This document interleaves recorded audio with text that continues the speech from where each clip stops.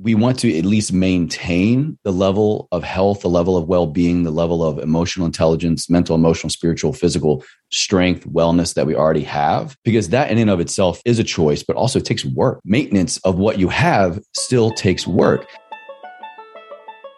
Resetters, Dr. Mindy here, and I am on a mission to teach you just how powerful your body was built to be.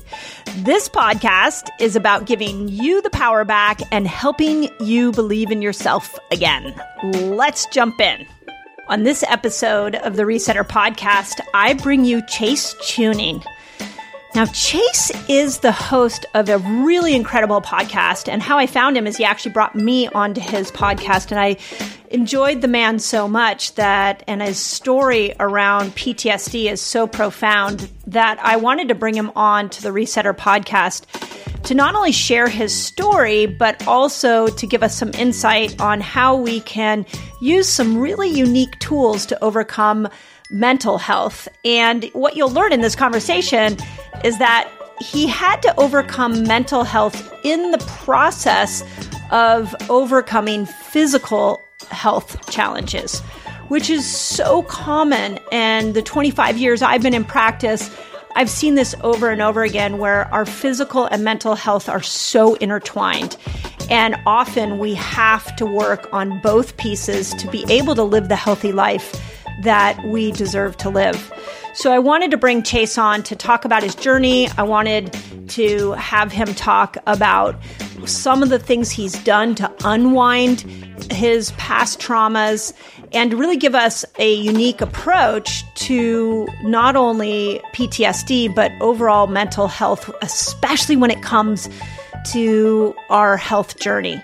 So let me tell you about what you're going to hear in this conversation, because it's no doubt a unique one for the Resetter podcast. We dove in to understanding the steps he took when his health hit a wall. And he was in the military, so you'll hear that, and unable to do his job because of physical challenges. And so he had to start to unwind his chronic condition. And so he shares what he did, and there are some very clear steps that you will glean inspiration from. So if you are struggling and feeling stuck with your health, this is a phenomenal podcast for you to understand how to slowly move yourself in a positive direction. We then went into mental health specifically, and how do you go about dealing with traumas that you may have pushed down and are causing you to be not only not hold your life back and your happiness back, but might actually be holding your healing back. Because that's what happened with Chase, is he was really left to have to deal with these suppressed traumas. So we dove into a couple of different things. We dove into psychedelics. We dove into plant medicine. So if you're interested in hearing about ketamine-assisted therapy, if you're interested in understanding more about why everybody's excited about psilocybin, and how to use it in a very safe and controlled way, I think that Chase's story is one of the best that I have heard in a really long time. Now, I want to say one more thing before I unleash you to this podcast interview. Last summer, and you'll hear it in here, I had two profound conversations with two doctors that I respect, highly, highly respect. Dr. Sarah Gottfried, Dr. Austin Perlmutter, both MDs. Austin is a neurologist. Sarah is an OB, Harvard-trained OB. And they both, in our conversation, it came up about plant medicine, psychedelics, ketamine, all those things that fall into that category. And I was skeptical, like you might be, and I didn't really understand it. And both of them at the time, when I told them about my skepticism, they stopped the conversation pretty, not abruptly, but they paused my thought and said, hey, I want you to rethink this, because the science is showing us that these types of therapies can be really helpful for overcoming traumas. So Chase is a living example of it. He is inspiring. He is going to give you steps out of any chronic condition. And I think if you are dealing with any kind of PTSD, any mental health health challenge, you are going to find some really unique solutions in this conversation. So as I hope with all of my podcast interviews that this information moves you forward, opens your mind, and makes your world a better place. Enjoy. Hey, Resetters. As we step into the new year, I am so thrilled to invite you on an extremely transformative journey with me in my Reset Academy. So check this out. If you're ready to kickstart your fasting and health journey, which I know so many of you have reached out to us and asked how you customize a fasting lifestyle for you, my Reset Academy is the absolute best place to be. So here's what you get in the Academy, and I like to think of it in terms of a complete picture. So imagine being surrounded by people who understand your journey, who are passionate for fasting, who want to lift you up and will support you every step of the way. My Academy is not just me, my team, but it is an incredible group of people that are all dedicated to building fasting lifestyles and supporting each other in it. This is why I created the Reset Academy. So when you join, you gain access to all the exclusive calls where my team and I share the latest insights, we answer your burning questions, and we guide you towards your health goals. That's not it. We didn't stop there. By becoming a member, you're not just investing in a membership, but you're investing in yourself. I am such a fan of setting you up to win this year. And my Academy is the best place I know to do that. I want to keep you focused. I want you to customize this for you. And I want you to succeed at your health goals this year. End of story. So if you're ready to unlock your fullest potential and embrace a fasting lifestyle, join me. If it feels good, join me. And let's make this year an incredible year for us all. So all you got to do is go visit drmindypelz.com/Reset Academy to become a member. I can't wait to welcome you. I can't wait to see you on the Zoom calls. I can't wait to be in community with you. And most importantly, let's get your health goals handled. And let's do this together. It's so much better together. So that's drmindypelz.com/Reset Academy. Excited to see you there. You know, with what I really want, I think we can learn so much from each other's stories. So I really want to bring this concept of PTSD into more conversations for humans of all backgrounds. And I think when we hear your story and we hear what you've been through, we actually see ourselves in that process. So why don't we start with that? Tell us a little bit about your background, how you became so passionate about health and wellness, and especially the mental health aspect. How did I become so passionate about health and wellness? Interesting question to start off with. You know, I really feel that it kind of found me. It found me is really part two. Part one, I really feel like I was born into it, Mindy. There's a big debate of nature versus nurture, you know, how well we are groomed or raised. I kind of was born into it. I feel very fortunate and lucky. I had a very strong foundation of quite literally being rooted. Grew up with my grandparents, with relatively medium-sized family, grew up in literally the middle of nowhere, huge land, big farm, a garden. So we ate a lot of the food that we grew ourselves and sourced locally. And I was always outside playing, running in the mountains with my brother and sister, in the woods, and in the crick, as we like to say in Virginia, moving, playing sports. So living an active lifestyle, a well lifestyle, was kind of how I just started off life. But then the part two I was telling about was when life kind of knocked me down. Life knocked me down in a big way, right around the ages, really 19, when I lost my father to a terminal illness. And that was kind of, which we're sure we're going to get into with the mental health aspect. Yeah. That was kind of the big, significant, traumatic event in my life that I endured for 10, 12 years later. Yeah.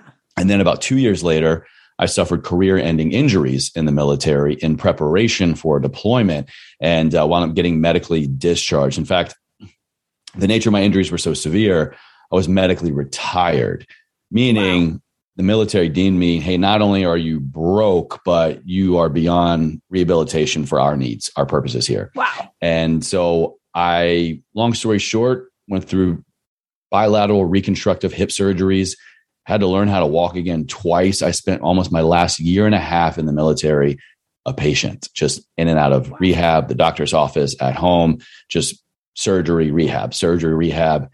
Then they kind of kicked me out, quite literally. Mm-hmm. And it was during that time I realized that this can't be it.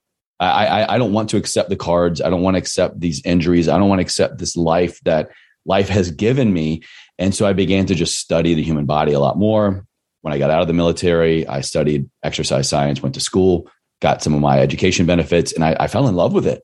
And so I say that wellness really kind of found me. It found me by me being born into it. But then in my, 19, 21, 22-year-old self, I was, really broken by it mentally, emotionally, and physically. And that kind of began the next chapter of my life. I resonate with your story. In college, I was a competitive tennis player. I played on a scholarship, and I was injured. And it was, I don't know if you had this experience, but I felt very much tossed aside because I was not physically able to do the job that they were literally paying me for because they were paying for my college. And that is a really, really tough place to be. Can you talk a little bit about that? Because the same thing for me is that it really opened my eyes to see that our physical health and our mental health are really intertwined. And when your physical health goes away, it plays tricks on the mental health, especially when you have something like the military, or like I had, coaches telling me, you're not good enough anymore. Yeah. That's really what they're saying. Yeah. It's funny. The more and more I talk about this, and the more and more I'm asked about this story, and I reflect back on it, the trauma of that experience and the weight of that experience, I realize more and more and more. And so it was something that honestly I didn't fully process at the time, because I was still so young. I was 20, 21 years old when my initial injuries happened.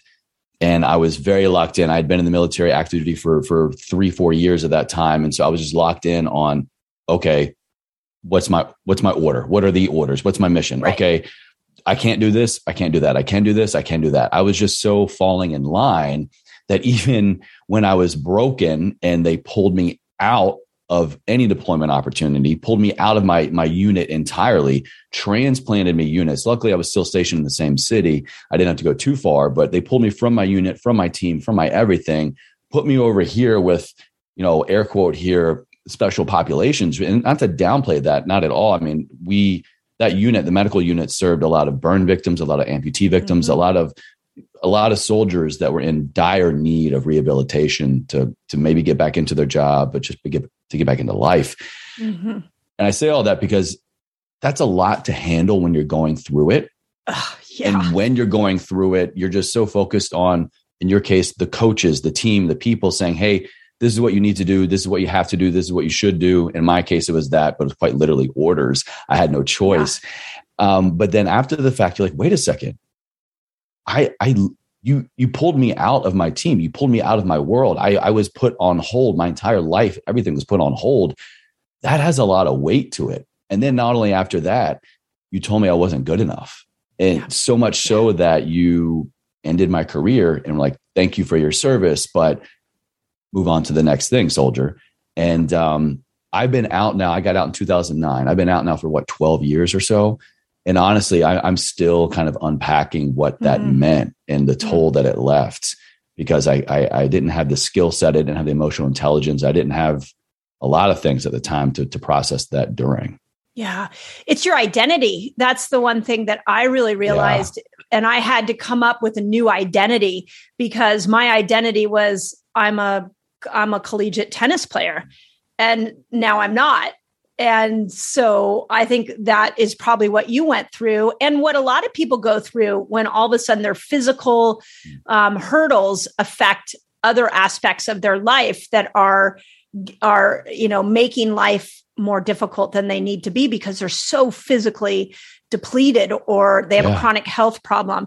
So what part of recreating your identity and finding the new version of Chase and maybe you're still doing it, but Always. How long did that take?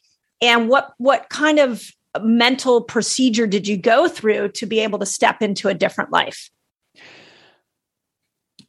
I definitely think that I am still on the journey of discovering who is Chase. It's this constant journey of going inward. Now I'm realizing more and more it's going inward and less just reaching out for this thing is going to help me. This thing's going to serve me. This promotion, this relationship, this success, this, that, and the other. It's more and more nowadays. And I can say this with hindsight, over a decade later, it's just, I've been here all along. The next steps, the next questions, the next answers have been here all along. It's just now I'm making time and space to go inward on that. But at first, I realized that if I rest here and now, odds are I'm going to continue resting. Odds are I'm going to be these versions of myself that I saw in the not too distant future. And by that, I mean, particularly soldiers in my case, military members in my case, broken people in my case, who were broken on the job, basically. Mm-hmm.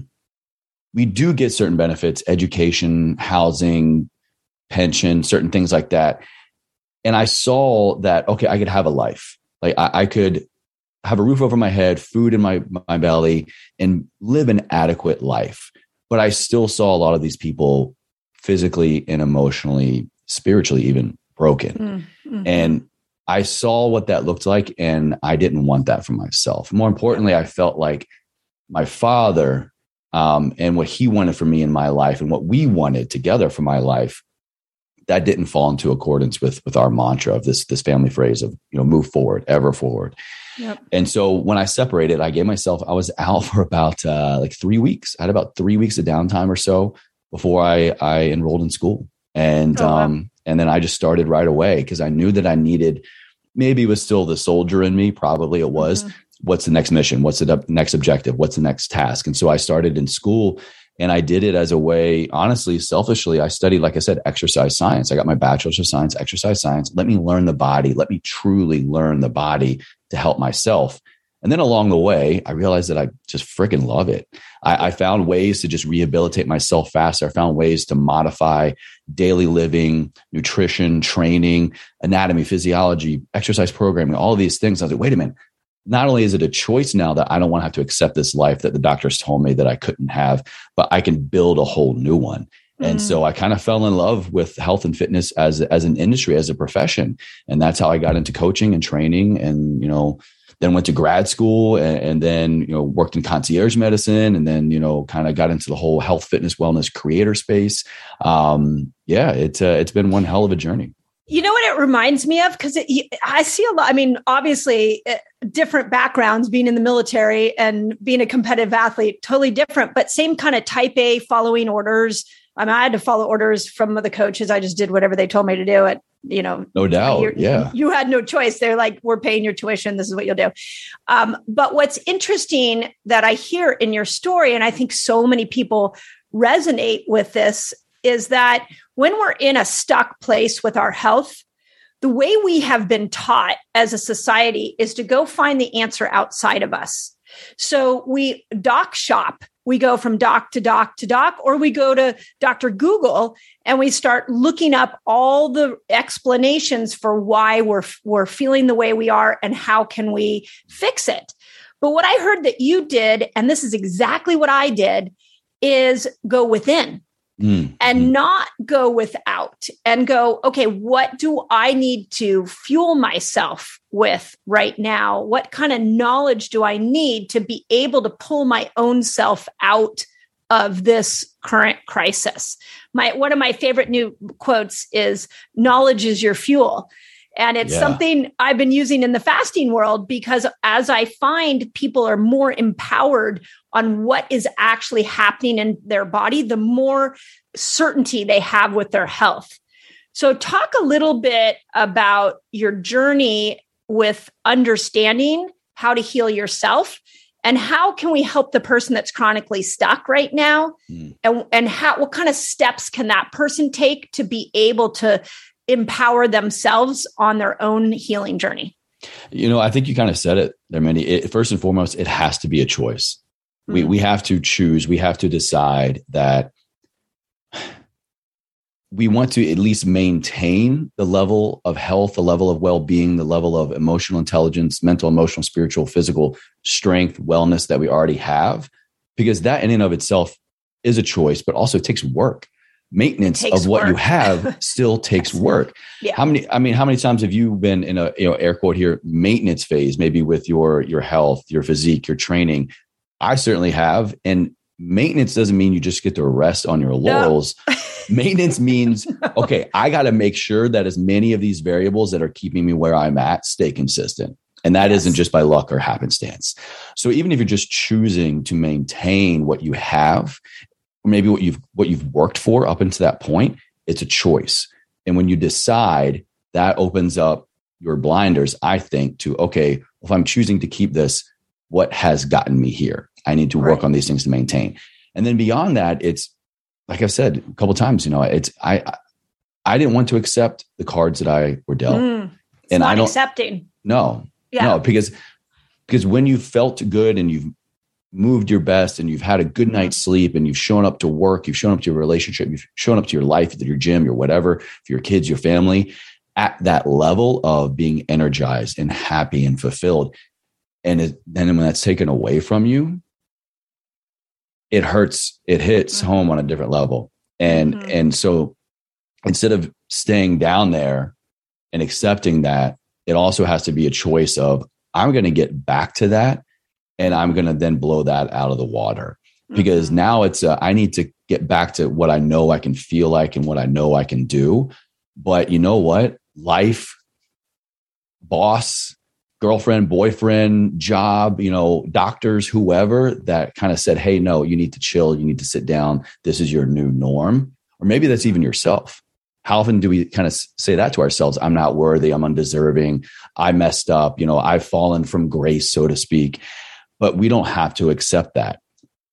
You have to first choose. You have to decide that you're not going to accept that. And when you say that out loud, when you write it down, when you think it, and then just that first little part becomes a reality, because then your brain, your consciousness, your heart, your soul is already imagining, okay, well, if I don't accept this, what do I accept?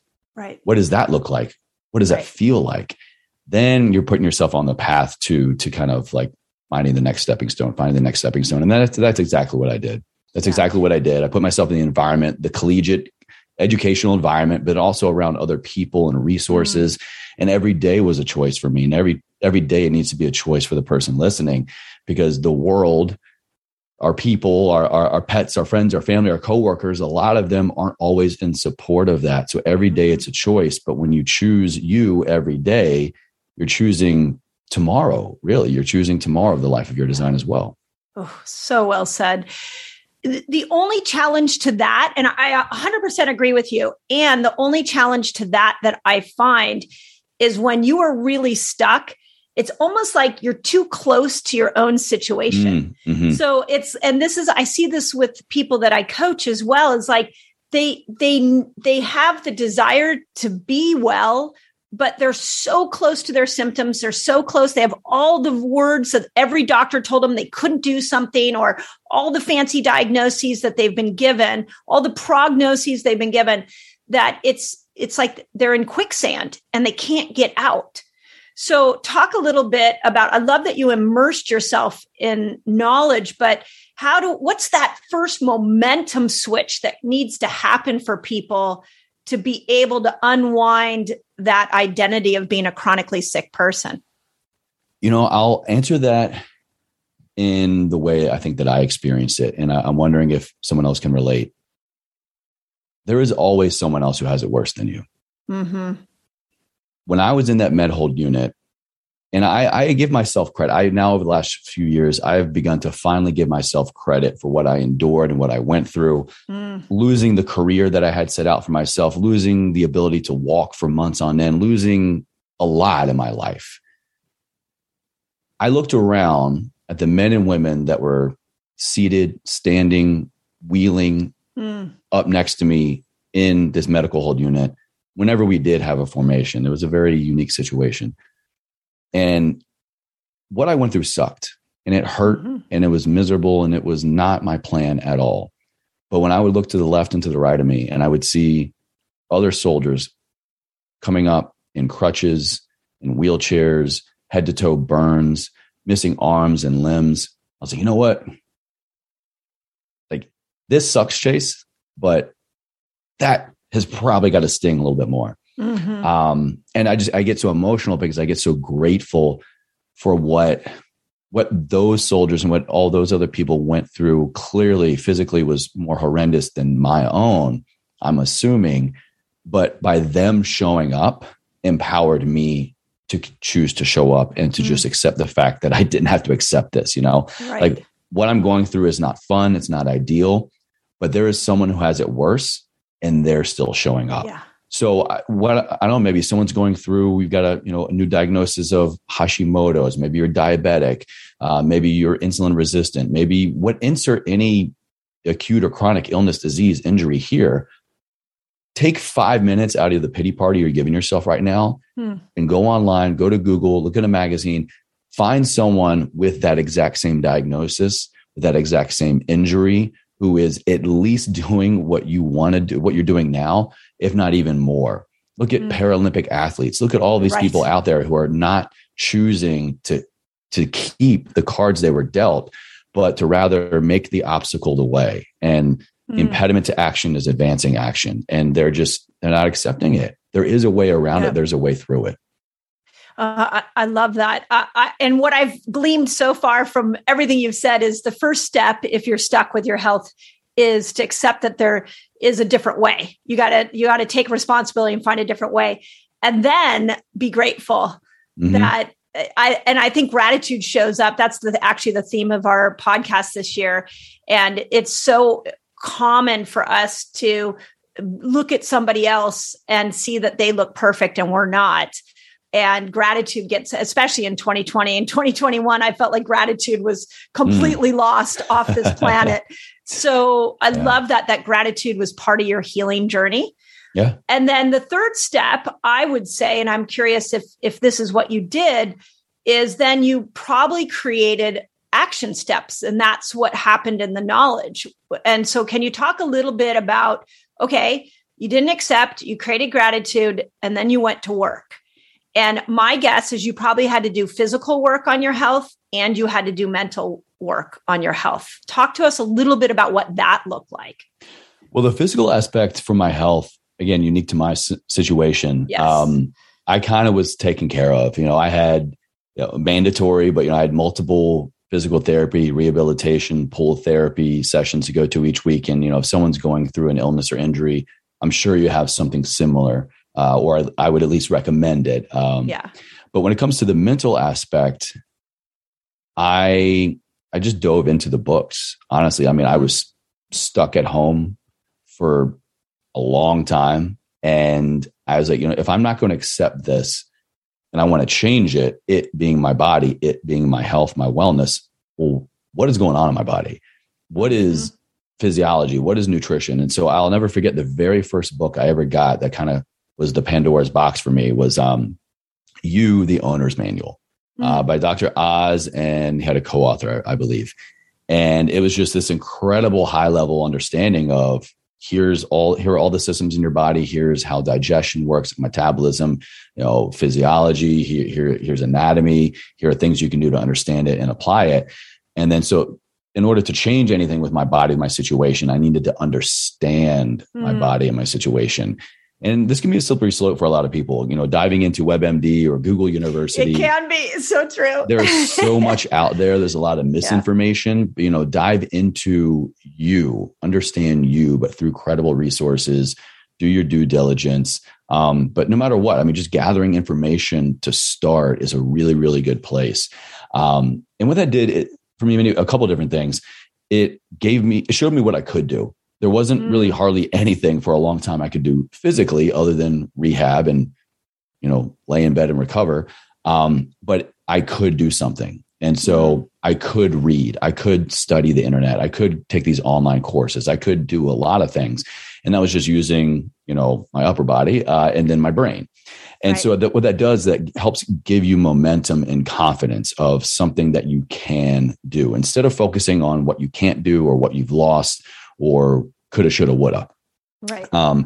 And that also allowed a lot of time with myself. And I hadn't been just with myself in a very long time. And I think especially when going through an illness or an injury, we find ourselves with ourselves more often because we're thinking more, we're feeling more, or maybe like I did for a long time, these thoughts and emotions come up and then we actively suppress them.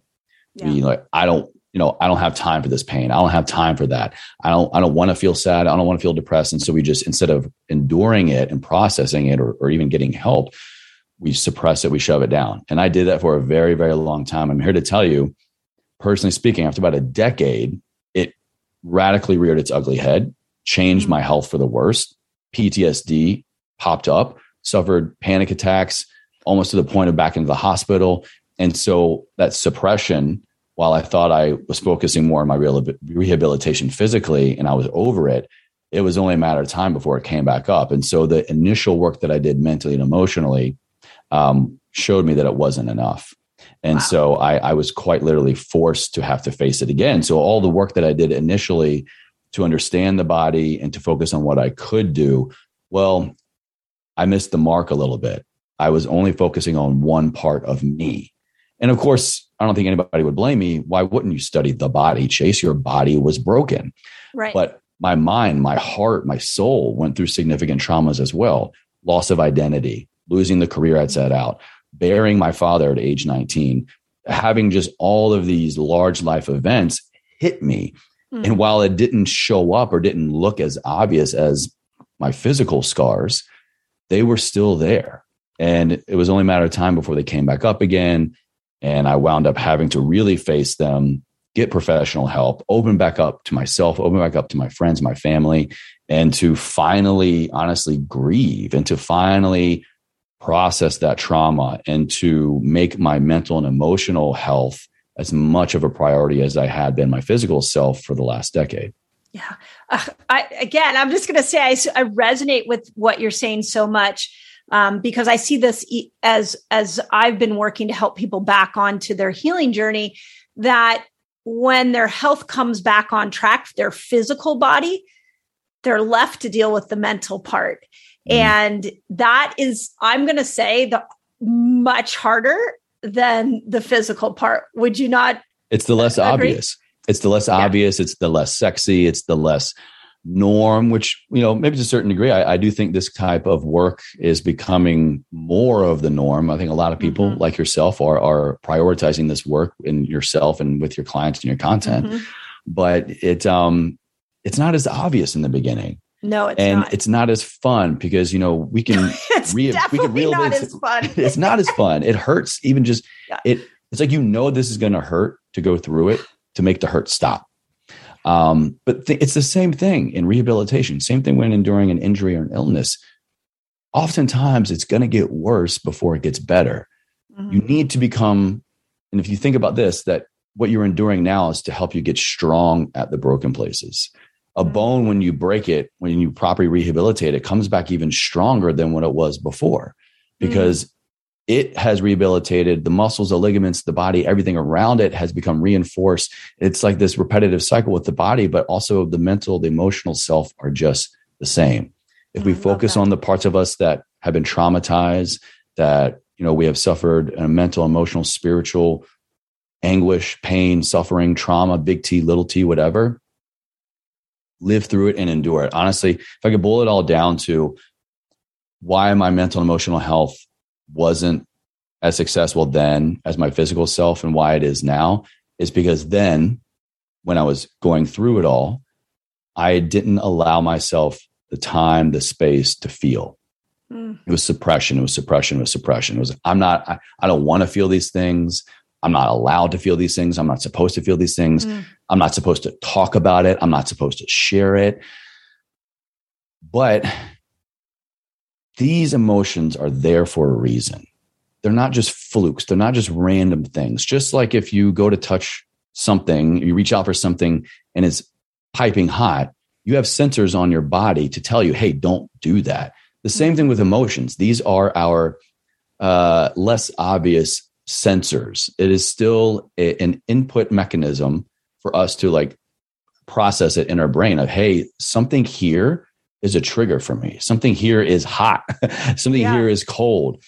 And so if we can just, instead of shutting it off and just allow it to run its course, like, is this pain? Is this sorrow? Like, where in my body, where in my throat, in my stomach, and where is this showing up in my life? What does it actually feel like? Is this a happy sad, a sad sad? Am I crying? Is there a memory associated to this? There are all lessons and clues embedded into the emotions that come up that are just more often than not too uncomfortable and too painful. So we shut them down. Yeah, but we're also shutting down these clues and these hints to better mental health, to better emotional health, to better process it. And now I can honestly say, I get through it so much quicker. When something upsets me, or I have a trigger that takes me back to the death of my father, or back to the traumatic event of my injuries, or back to any painful, sorrowful time, I can just, okay, let me just go through it. I can go through it. Okay, here's the lesson. Here's the memory. Here's what I need to work on. And it's just over that much quicker. Now, again, this is many, many years of work. Right. But still, I think emotions, when they first pop up, we're too quick to suppress them and too quick to shun them. When in reality, we should be, I don't know if welcoming is the right word, but just more accepting of being in their presence so that we can learn with them what we need to learn to make our mental self better and even to make our physical self better. I can also tell you a lot of times when I've gone through a lot of the work myself with a therapist, even going through psychedelic assisted psychotherapies, when I have a mental and emotional breakthrough, several times I have felt this tremendous release from my body, just this energy leave my body. I kid you not, the next day I go into the gym and I'm moving quicker, I'm stronger. These areas of my body that I used to think were major weaknesses, I'm no longer concerned about to a certain degree. But you know, the body keeps the score, like they say. And when we can work on both the body and the mind, the heart and the soul, the physical, mental, emotional, spiritual, and get all of these parts of our wellness working in synchronicity together, they will all come back in service together, I believe. And that's what I found. Yeah. So beautifully said. So I've teamed up with Tony Horton. Do you know Tony Horton? He was the creator of P90X, one of the most revolutionary at-home fitness programs. And we created together a new fitness program called Power Sync 60. And it is literally, this program's never been done. It is a revolutionary 60-day program for both men and women.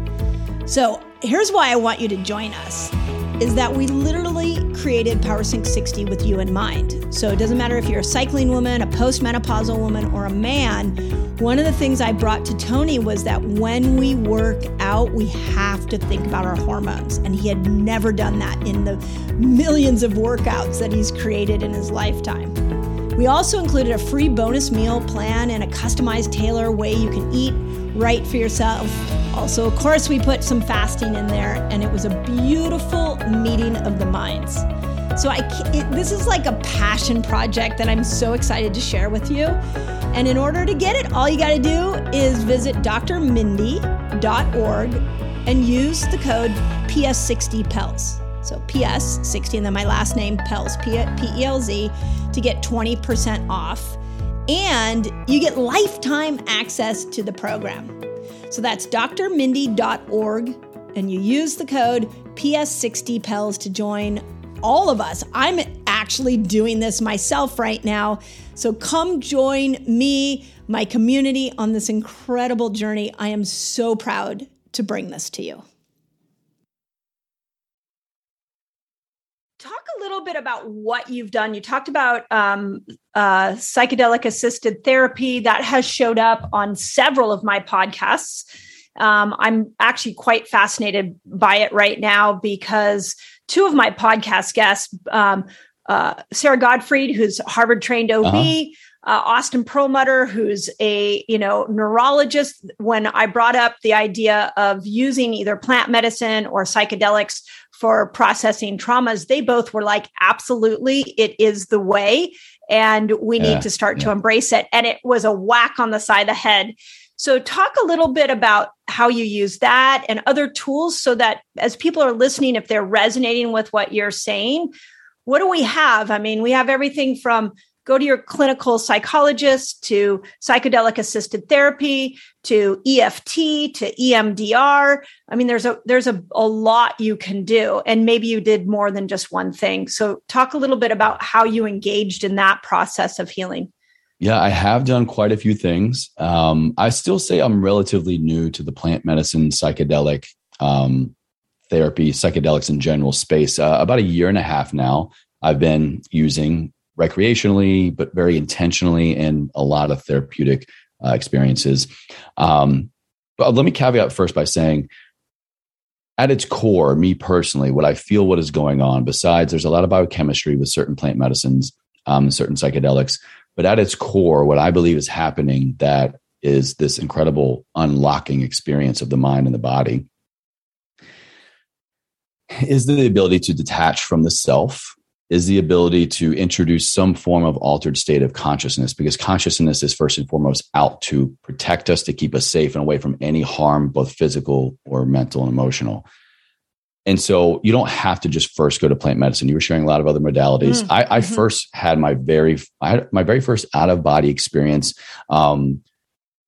significant altered state of consciousness experience that helped my mental health just by breath work. I was attending a breathwork class and it was about 10, 12 minutes in. Long story short, had an out-of-body experience. I was with my dying father in the hospital and finally got that last goodbye that I never got because he was unable to say it. Just through the power of breath and changing my own biochemistry, changing the oxygenation in my blood, just through changing my breathing pattern. Amazing.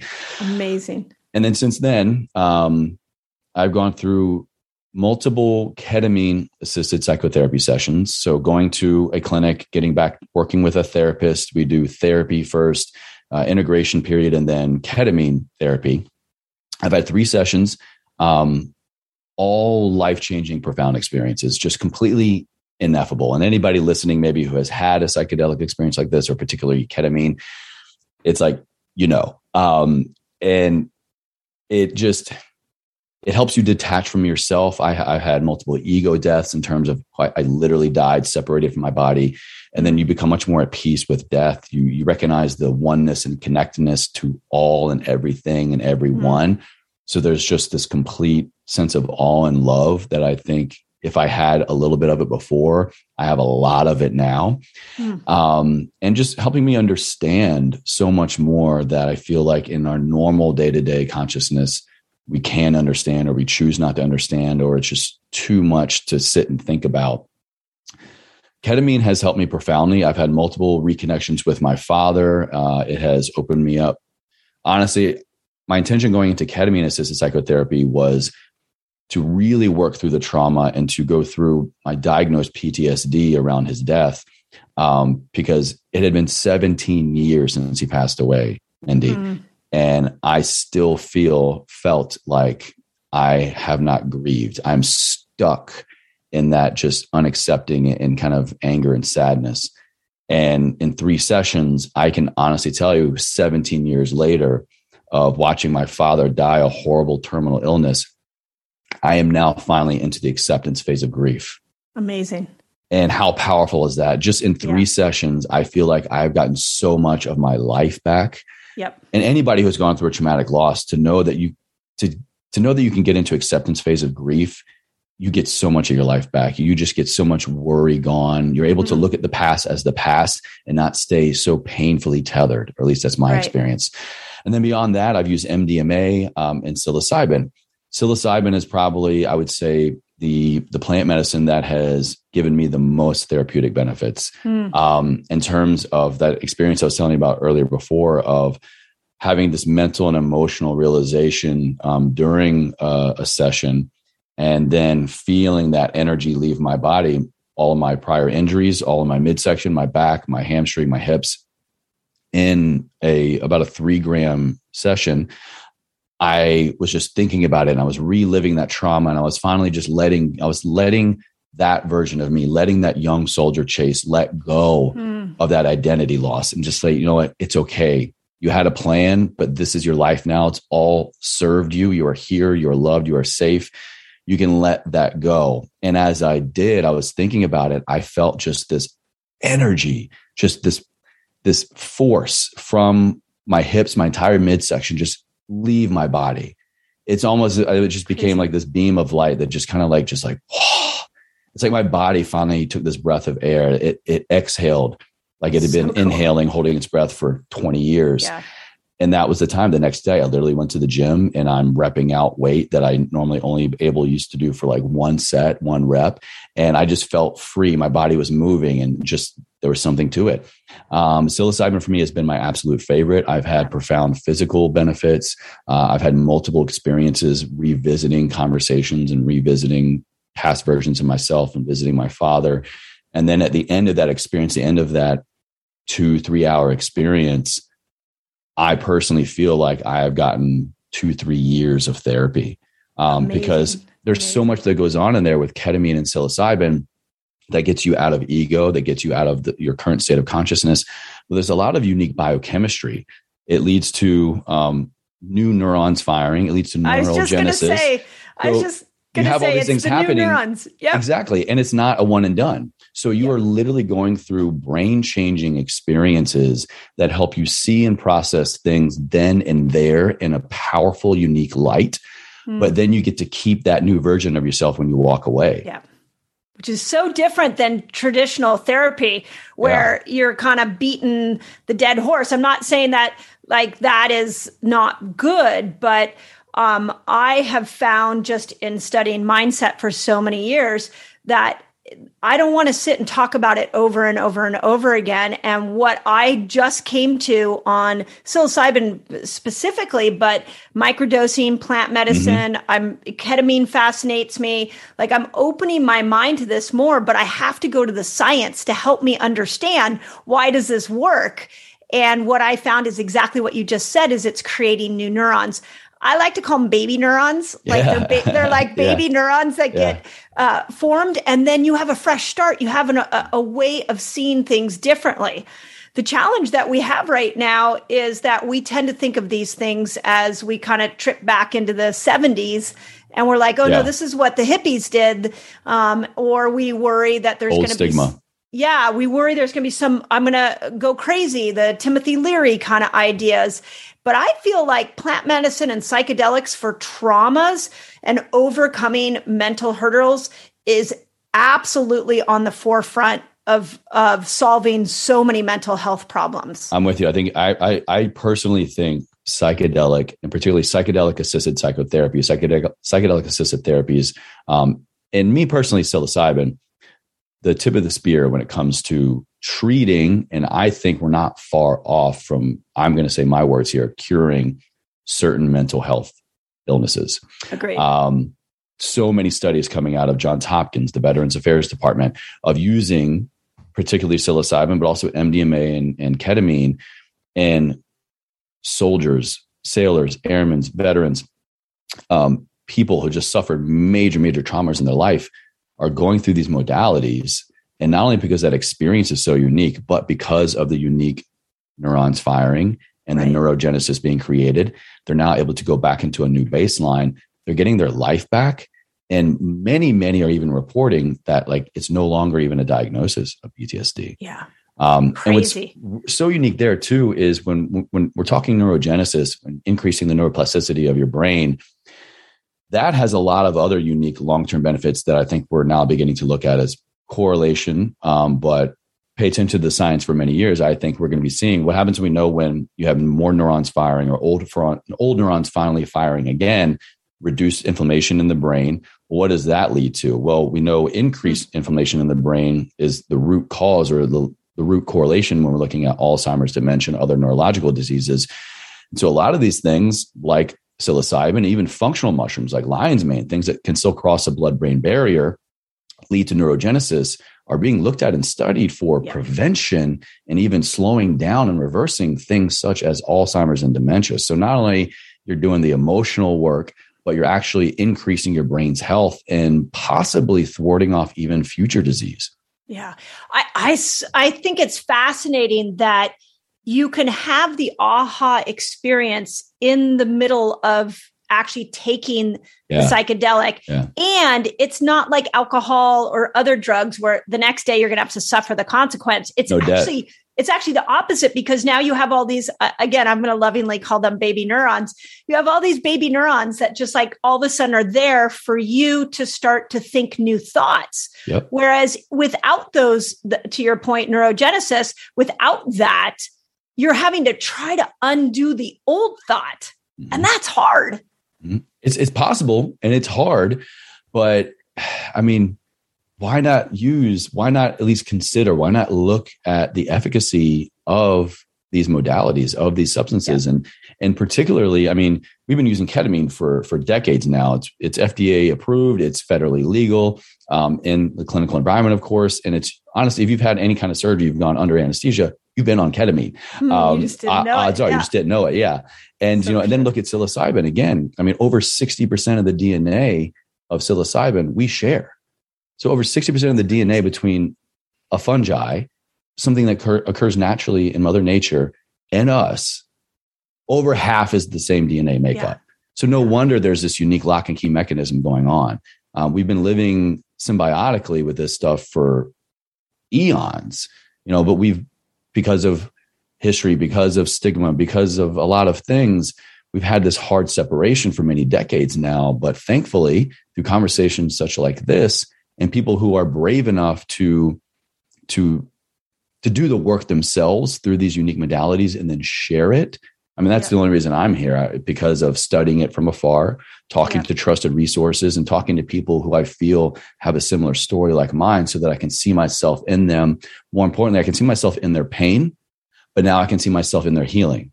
And I would much rather be on the other side with them in healing than the pain. Yeah. I went down and started researching this because my science brain really wanted to understand it. And what I found was that, and you may already know this, that one of the ways that psilocybin creates this neurogenesis is by tapping into a very specific serotonin receptor site on neurons. And once it goes in through that receptor site, it actually upregulates BDNF, which is brain fertilizer. And now you have all these new neurons form. Well, then my functional brain went to, well, gosh, so many people are serotonin depleted. I mean, this is why we have so many people on SSRIs. Look at so many people with clinical diagnosed depression. What's going on there? Significantly lowered serotonin levels. Right. But then you go, okay, well, where's serotonin made? Serotonin's made in the gut. Okay, well, what's going on with everybody's gut? Well, too many antibiotics, too much crappy food, too much stress, like the poor microbiome of the gut, it has no chance to make enough serotonin. And then if without enough serotonin, you're not fulfilling this receptor site, you're low in BDNF, leading to anxiety, leading to depression. And you go into a plant medicine experience or a psychedelic experience like you did in a very assisted way. And you have now accessed the brain in a chemical way that is almost near impossible to access unless you've got yourself the perfect microbiome of the gut. Which if you do, please let us know. I would love to know what you're doing. I mean, I'm working on mine constantly, but absolutely. And that's one little caveat there. It's unique. You say, about the gut and serotonin. Some people will report, I've had this sometimes, not regularly, have mild nausea when you're using psilocybin or even MDMA, because that's what's going on. You have this massive influx of creation and stimulation of serotonin. That's all going down in your gut. So quick little caveat there for people just to be mindful of, should you choose to go down that path. So how do you find some of these places? Because that's the unfortunate part, is that we villainized it. So, and then also, how do we do it in a controlled setting that is helpful to us? I know there are clinics here in America that are popping up you can just make an appointment and go in. But how did you start that journey? Was it in your home? Was it through a therapist? It was like all the above. But to answer chronologically how I started my journey, I was in a very safe container, we'll say. I was at an event with friends, peers, family members, people that I knew and trusted. And it was a recreational experience. And MDMA was there, and I was offered it, and I took it. And container being the key word: safe, trusted container, safe, trusted space, set and setting. You're going to always hear the more you look into psychedelic use. And I had a very profound experience. And then after that, it was really looking at, okay, sourcing it, but also where, when am I going to use it? How am I going to use it? Because that was really the big disclaimer, I'll say, in really all psychedelic literature, studies, or even personal experiences, where you want to be somewhere, be with people, be very safe. You want to stack conditions in your favor as much as possible. Yeah. So unique to ketamine, I've never done ketamine recreationally or outside of a clinic. They got them all over the U.S. now, Canada, and I think Amsterdam as well. I chose to go through Field Trip Health. Yeah, I've heard that. I heard that one. Okay, go for it. That's where I went with ketamine. Okay. I've been following them for quite some time. And full disclosure, now my wife actually is the LA clinic manager and family nurse practitioner for Field Trip Health here. But I had been in pursuit and studying Field Trip Health long before she ever worked there. Now it's just cool. So she actually was the one that injected me with ketamine. Oh, wow. She's like, have a nice trip, baby. All right. And so it's pretty cool. A better person. It's pretty cool to have that experience with my wife. So for me, there's no other more trusted setting than being there with my wife. Yeah. But so I was looking to like who is pioneering the research, or who's just providing education and research, and who do I know is going to these other facilities? So kind of word of mouth, but also looking at the science. Due diligence is huge. Anytime you're going to change anything in your diet or your nutrition or medication, especially now with looking at psychedelics, it needs to be right. It needs to be safe, and you owe it to yourself to do that due diligence. Like I said, ketamine is FDA approved. It's legal. You can go to these clinics. I use Field Trip Health. You can go to other ketamine clinics. I would recommend someone to go the ketamine assisted or psychedelic assisted psychotherapy route. So you get therapy, you get integration, you get the container. Yep. There are a lot of ketamine clinics opening up now to where it's literally just walk in, they stick you with an IV, they walk out, you do your thing, you have your trip. And I'm not saying that you can't have a profound or unique or even enjoyable experience that way, but it's like you're leaving so much on the table. Yep. The therapy, the integration, the whole experience surrounding that, the mental and emotional and spiritual work surrounding that is going to truly maximize the efficacy and maximize your time on your journey. Right. Here in the United States, there are now many cities and states becoming more and more decriminalized in terms of psilocybin and MDMA. Seattle, I believe, now is the first in the United States, I believe, that it's legal for 21 and up. Washington State Oregon, I believe, and Washington State as a whole are looking at making it legal as well. I think they're going to be the first states. But I mean, when we're talking about technically federally illegal substances in some of these cases, to say it correctly, you got to know a guy. Yeah, right. You got to know somebody who knows somebody. And that's where the scary part comes in, which is why I love what Field Trip Health is doing. Because I think if we can do it in a contained way, I think it will make everybody feel a little bit safer, and it will feel a little more like it is therapeutic. It's not just some, LSD trip you take and then all of a sudden, your life changes. I think that's hard for people to wrap their head around. Yeah, but there are a couple of platforms like them. If you're just looking for research and looking for anywhere that I would recommend to go to look, to study, to find resources, to find even application, Field Trip Health, I love the information they put out. I think it's just fieldtriphealth.com. They got clinics all over. Also, I'm a big fan of MAPS. It's the, I always forget the acronym. It's an acronym, multidisciplinary something of psychedelic sciences. I'm butchering that as much as I love MAPS, but they're just a really, really great trusted resource of current scientific and personal evidence of what's going on in the psychedelic space, where it's becoming decriminalized, legalized, nationally, internationally, all that stuff. The other one that I started researching is thirdwave.com. Yes. He's got really good information on his website as well. Yeah. It's I just figured it out. I looked it up real quick. I cheated. Multidisciplinary Association for Psychedelic Studies is MAPS. It's maps.org. Okay. And we'll put the links in our notes. So, I mean, and just so you all know, like Chase and I have no investment other than, I guess, your wife is the clinic director. Yeah, but I was a fan long before she ever was working there. Yeah. I just think it's really exciting. And I feel like there's paradigms breaking apart from the pandemic. 100%. There's the paradigm that we had to work at home or work in a brick and mortar or in an office setting. And now everybody's like, I can go wherever I want. I can move to any place I want to go, which is really cool.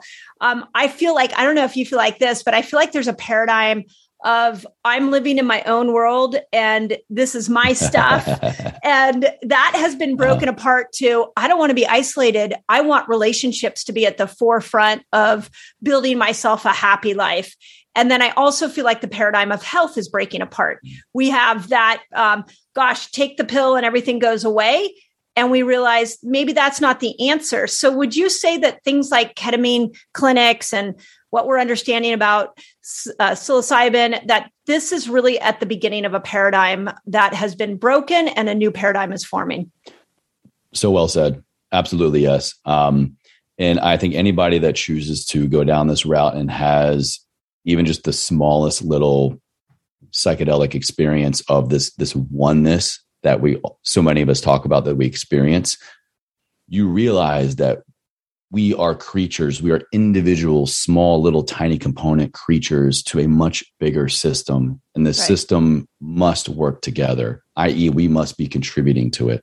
Yeah. There's this experience that you will have most likely of oneness, of connectedness, that makes you realize we are not meant to be isolated. We are not meant to be alone. In fact, if we are isolated, if we are alone long enough, we will suffer physically, we will suffer mentally, emotionally, spiritually, and the big picture begins to slow down as well.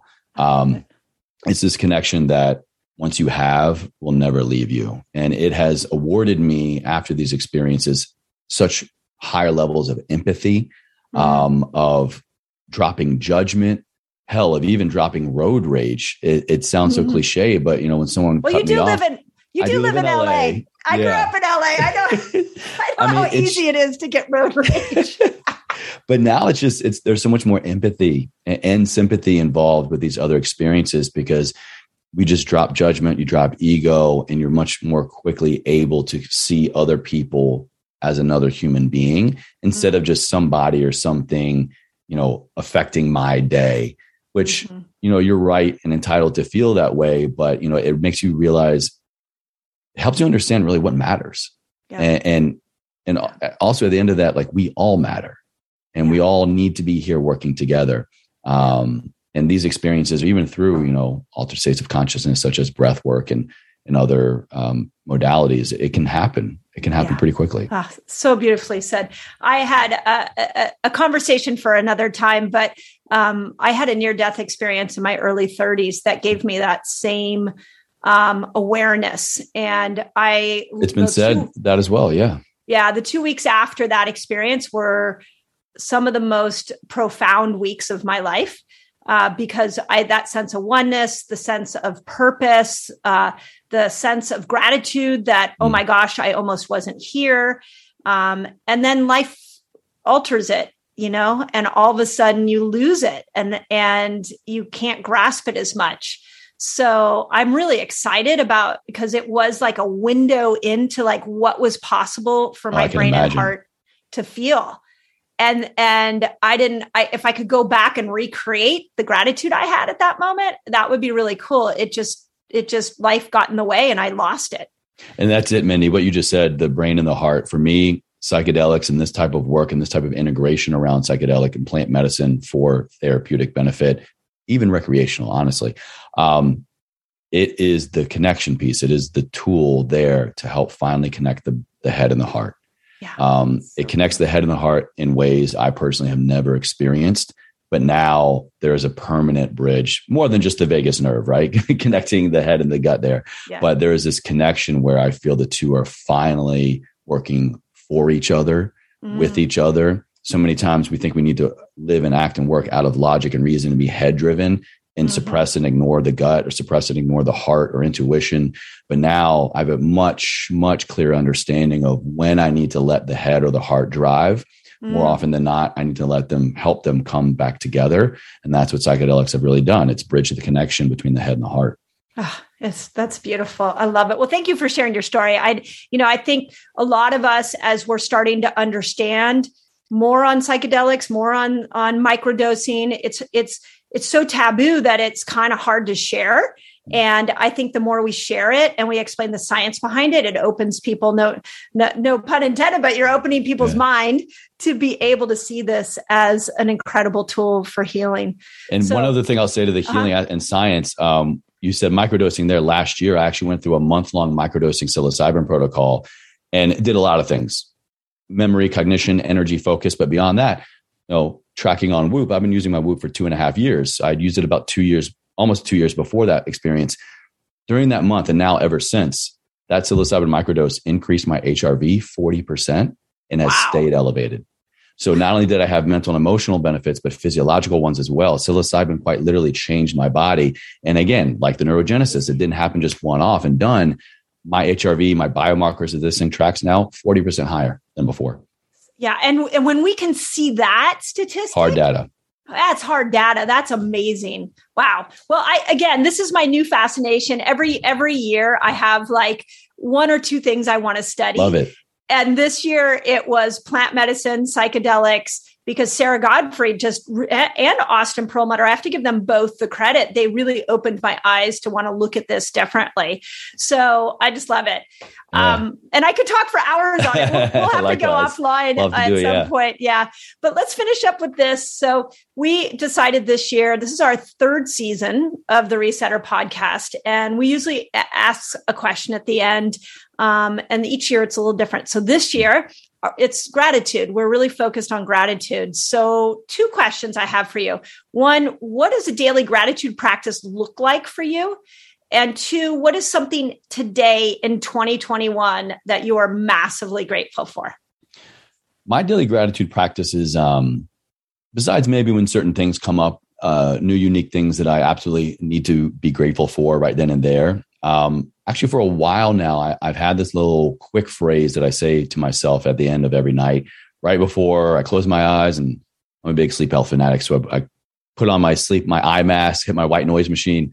I simply just say out loud, or I think internally, thank you for today. And I ask for the gift of tomorrow. Call it a mantra, call it a prayer, whatever. It just puts me in that gratitude mindset going to bed. And then I'm automatically aware of gratitude when I wake up the next day as well. Yeah. Amazing. And then forgive me, the second question? The second was something specific that you're grateful, whether it's in your life or in the world, that you're really grateful for in this moment. To kind of put a big bow on our entire conversation and talking about the power and necessity of prioritizing your mental health, working through emotional traumas, and my experience, PTSD. This year, I have finally wholeheartedly gotten to a place of gratitude for all of my loss, of the physical traumas I went through at a young age. I am grateful for the gifts that I received from my father dying, which sounds very, very weird to say out loud. But anybody who is struggling in your mental health, struggling with PTSD, I can tell you, I can promise you on the other side of this work is gratitude, and is gratitude for these things that are possibly wreaking havoc on your life, that are deviating you from where you want to go and what you want to do with your life. There is gratitude for these events on the other side of it. I am grateful for the loss of my father and the gifts that it has given me. I am grateful for the physical traumas I went through in the military and the life that it took from me and the life that it gave me. I'm fully in a place of gratitude for all these things that kept me shackled to the past for so long. Amazing. It's so interesting to me how when we're going through the pain of it, gratitude, rarely do we show up and we go, oh, this is so horrible. I'm going to be so much better when I come out of it. But when we look back, we realize that those were catalysts for change. Those were opportunities to grow us into different people. And without them, we would not be the people that we are today. They were necessary. Thank you so much for joining me in today's episode. I love bringing thoughtful discussions about all things health to you. If you enjoyed it, we'd love to know about it. So please leave us a review, share it with your friends, and let me know what your biggest takeaway is.